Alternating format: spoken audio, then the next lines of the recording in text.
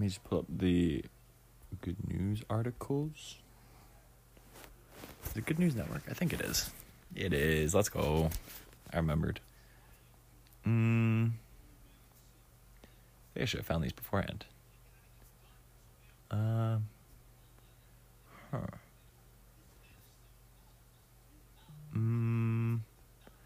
don't know what to be talking about right now. I'm trying to find the thing, but it's hard to not talk about what I'm reading.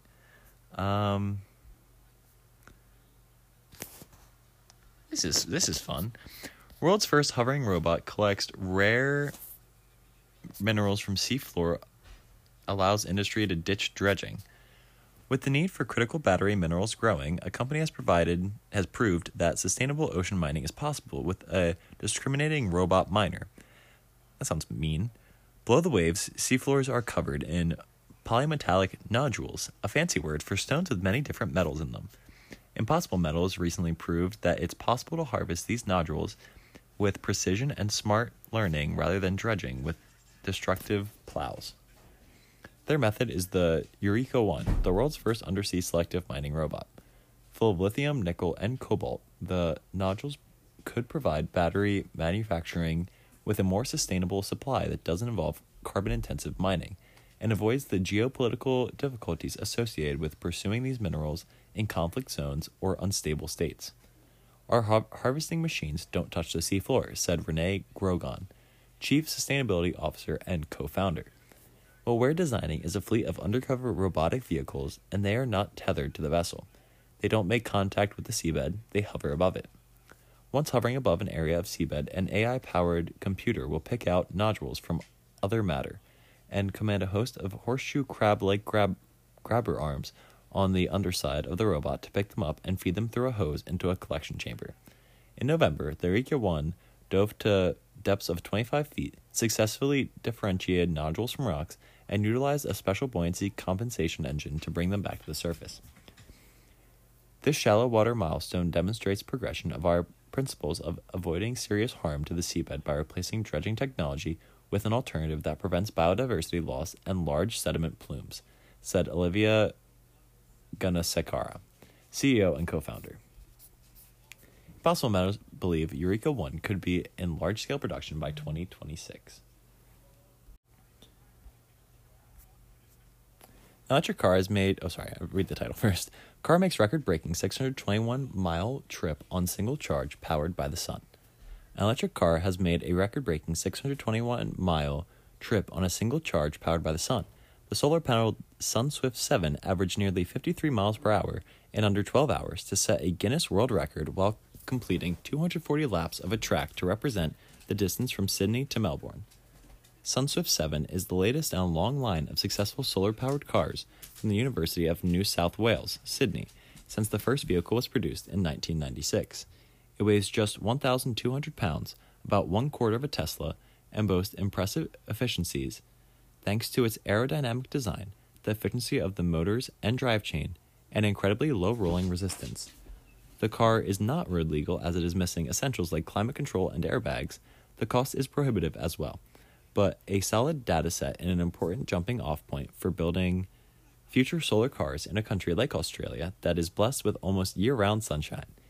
For their world record, the UNSW team put the car through the paces at the Australian Automotive Research Centre in Wensleydale, Victoria. They now hold the record for the fastest EV over 1,000 kilometers on a single charge. It feels very weird to think that we've helped to make something that's the best in the entire world, said SunSwift team manager Andrea Holden, a mechanical engineering student at UNSW. 2 years ago, when we started to build the car, everything was going into lockdown, and there was a lot of difficult moments. It was a lot of work and a lot of hours and a lot of stress, but it's all been worth it. The world record is validation of all the effort everyone in the team has put in. As the car knocked out its 240 laps, greater than the distance to Melbourne from Sydney, the energy consumption was just 3.8 kilowatts per 100 kilometers, a far more efficient rating than even the most efficient EVs on the road today, which average 15 kilowatts to 20 kilowatts per 100 kilometers. Let's remember, these are not the best paid professional car makers in Stuttgart working for Mercedes, said team principal and four-time F1 world champion as head of operations at Red Bull, Professor Richard Hopkins. This is a bunch of very smart amateurs who have taken all the ingredients and put it together in a brilliant way. This team is focused on ultimate efficiency in order to break this world record. They have shown what is ultimately achievable if you concentrate on aerodynamics and rolling resistance and the use of smart materials. I used to work in Formula One, and nobody thinks we'll be driving F1 cars on the road in 5 or 10 years. But the technology they use in F1 really pushes the boundaries, and some of that filters down to regular vehicles. And that's what we are trying to do with SunSwift, and what this world record shows is achievable.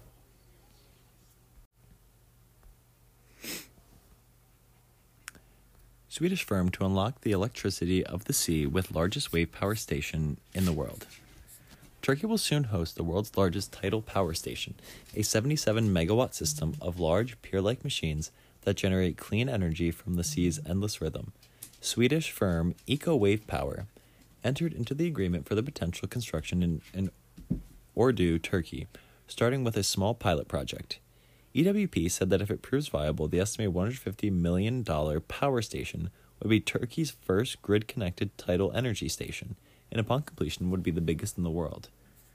Anchored to structures such as jetties or seawalls, the rising and falling motion of the waves power hydraulic pistons inside the metallic hulls called floaters, which in turn powers a turbine on land, which then sends energy to the grid via an inverter. According to the terms of the agreement, government-owned Ordu Energy will assign 9 potentially suitable breakwaters to EWP for a period of 25 years from activation of the relevant pilot or power station, subject to certain conditions, including, among others, receiving favorable results from feasibility studies and receipt of applicable licenses and permits. The 77-megawatt power station is planned to be constructed in several stages, starting with an up to 4-megawatt pilot station, and continuing with the construction, operation, and maintenance of the remaining capacity of the plant up to 73 megawatts, said the company. Eco Wave Power will be responsible for constructing and commissioning the power plants and selling the electricity to be generated by the power plant in accordance with an approved production quota to be determined for the site. EWP has a grid-connected power station at Israel's Port of Jaffa and ran a demonstration plant in Gibraltar for 6 years. With the goal to build a self-sufficient grid, Ordu sees Eco Wave Power as an important asset to fully realizing our potential for 100% clean energy, said Mustafa Kemal Mesut, president and CEO of Ordu Energy. The entire municipality of Ordu is excited to fully realize the sea's potential and use its unlimited source of energy to power our electrical grid. This project demonstrates that Ordu Energy is committed to investing in innovative clean energy technologies. Breeding big cats for pets or the petting trade will soon be illegal as U.S. Senate passes law. Monumental U.S. legislation sparked by the exploitation depicted in the TV series Tiger King was passed this week by the U.S. Senate to ban public contact with lions, tigers, leopards, cheetahs, jaguars, and cougars. The Big Cat Public Safety Act, which will prohibit keeping big cat species as pets, along with the practice of cub petting. It also makes it illegal for members of the public to have close contact with the animals, including bottle feeding or handling any cubs. The bipartisan legislation was passed in Senate by unanimous consent. It was already passed in the U.S. House of Representatives, so now goes to the White House to be signed into law by President Biden, who has expressed support. The legislation was supported and championed by Senator Richard Blumenthal, Democrat from Connecticut, Senator Susan Collins, Republican Maine, Representative Michael Quigley, Democrat Illinois, and Representative Brian Fitzpatrick, Republican from PA. We've been fighting for this moment for years because so many so-called Tiger Kings have been breeding tigers and other big cats to use them for profit, said Kitty Block, president and CEO of the Humane Society. That's funny. Kitty Block, president and CEO of the Humane Society. It's the beginning of the end of the big cat crisis in the United States. Keeping big cats as pets is not only inhumane, but it's also a serious public safety issue. In the last 30 years, there have been more than 400 incidents involving captive big cats that resulted in hundreds being injured and 24 deaths to adults and children.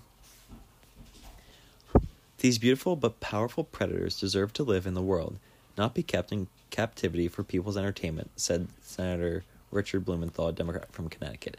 I'm thrilled that, after a groundswell of public and bipartisan support, this bill I've long advocated for will become law. The legislation would limit ownership of these animals to zoos, universities, and sanctuaries, such as the Black Beauty Ranch in Texas, run by the Humane Society as a home for big cats that were languishing after being used by the cub petting industry.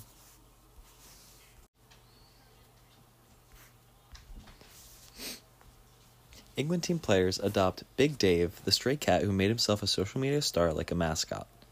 Football isn't coming home for England, but the Three Lions are adding a fourth, albeit a small one, for the journey home. The English national football team is bringing Dave the cat home from Qatar with them. The cat began to appear in players' social media feeds as the stray had taken to eating with the team and become their unofficial mascot.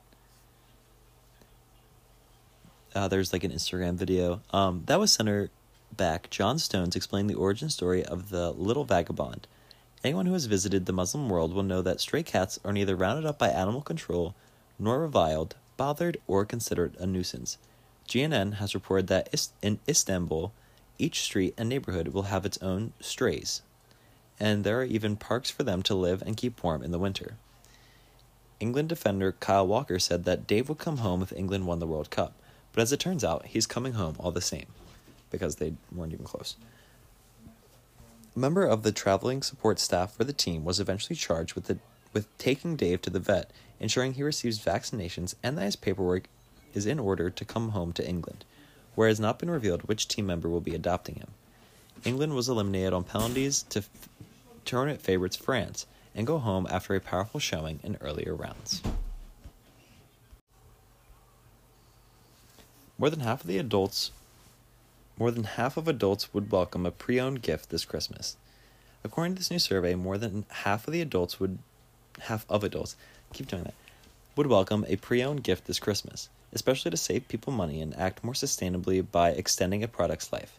The poll of 2,000 people who celebrate Christmas showed 19% expected to receive a secondhand gift this year, with 29% expecting the practice to become more common in the future. More than half, 58%, would feel positive about unwrapping a pre-owned item, and 46% said that they would happily give one. Already, almost 4 in 10 respondents have purchased a pre-owned gift ahead of Christmas at some year in the past. The top reasons for doing so were saving money, 50%, affording an item which would otherwise be out of their price range, 44%, and to help products have a longer lifespan, 41%. Amazon Warehouse in the UK, which sells refurbished and pre-owned products, commissioned the survey, which also revealed that 38% plan to take sustainability into consideration when shopping for presents for this festive season. But overall, 26% believe that there's a stigma about giving such gifts. Even so, 31% believe giving and receiving pre-owned gifts should be normalized. As a nation, we're becoming more conscious consumers, and it's exciting to see so many people are open to shopping for nearly new products, said John Boomfrey, a UK manager at Amazon. Pre-owned doesn't have to mean worn or outdated. Often products have simply been unboxed but still work as good as new. The top pre-owned items people were happy to receive were books, 50%, jewelry, 31%, and artwork, 30%. Pre-owned art doesn't really make sense to me. You can't really tell. And the most popular tech gifts to get nearly new were mobile phones, 21%, laptops, 20%, and tablets, 20%. The top places to buy pre-owned or refurbished gifts were eBay.com, thrift stores, and Amazon. Nearly 1 in 5 estimated they have saved more than $244 annually over the past 5 years. 21% of those surveyed by one poll think that it can be hard to tell the difference between these products and new goods, and 17% have noticed more retailers offering nearly new or pre-owned items.